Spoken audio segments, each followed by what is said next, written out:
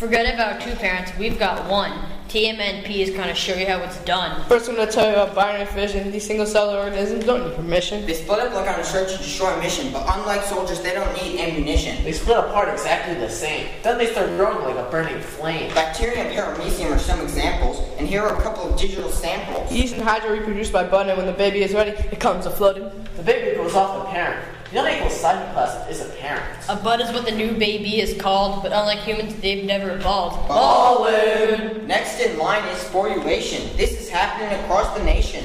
The spores can come out when the condition is right, and we think that is really tight. The spores have cytoplasm that is small. Think about of a little ball. Mosses and mushrooms use reproduction. Now we're on to the next introduction. If you were starfish and your legs were cut off, regeneration would save your stuff. Out of one piece of a body member, the organism can grow anew.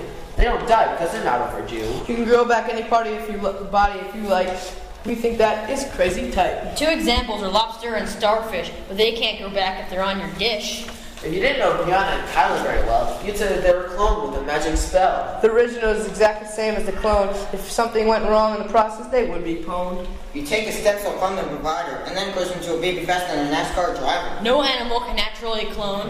I thought squids can. No, they don't. Oranges from apple trees may seem like a mutation, but this is really the cause of vegetative propagation. There are many types of reproduction. Let's let Picasso give you an introduction. Cutting, rhizomes, and bulbs are only part of this system. There are many more, but we don't have time to list them. Gardeners and nurseries use this to their advantage. It makes things a whole lot easier to manage. And now, because your interest has grown, we have to give our props to the website Rhyme Zone. This is Nibbles calling out to all my homies. Don't worry, son, I ain't a phony. I bet you $50 this rap was good. This is Nibbles calling out from the hood. Word. And that's a wrap. Yeah! Yeah!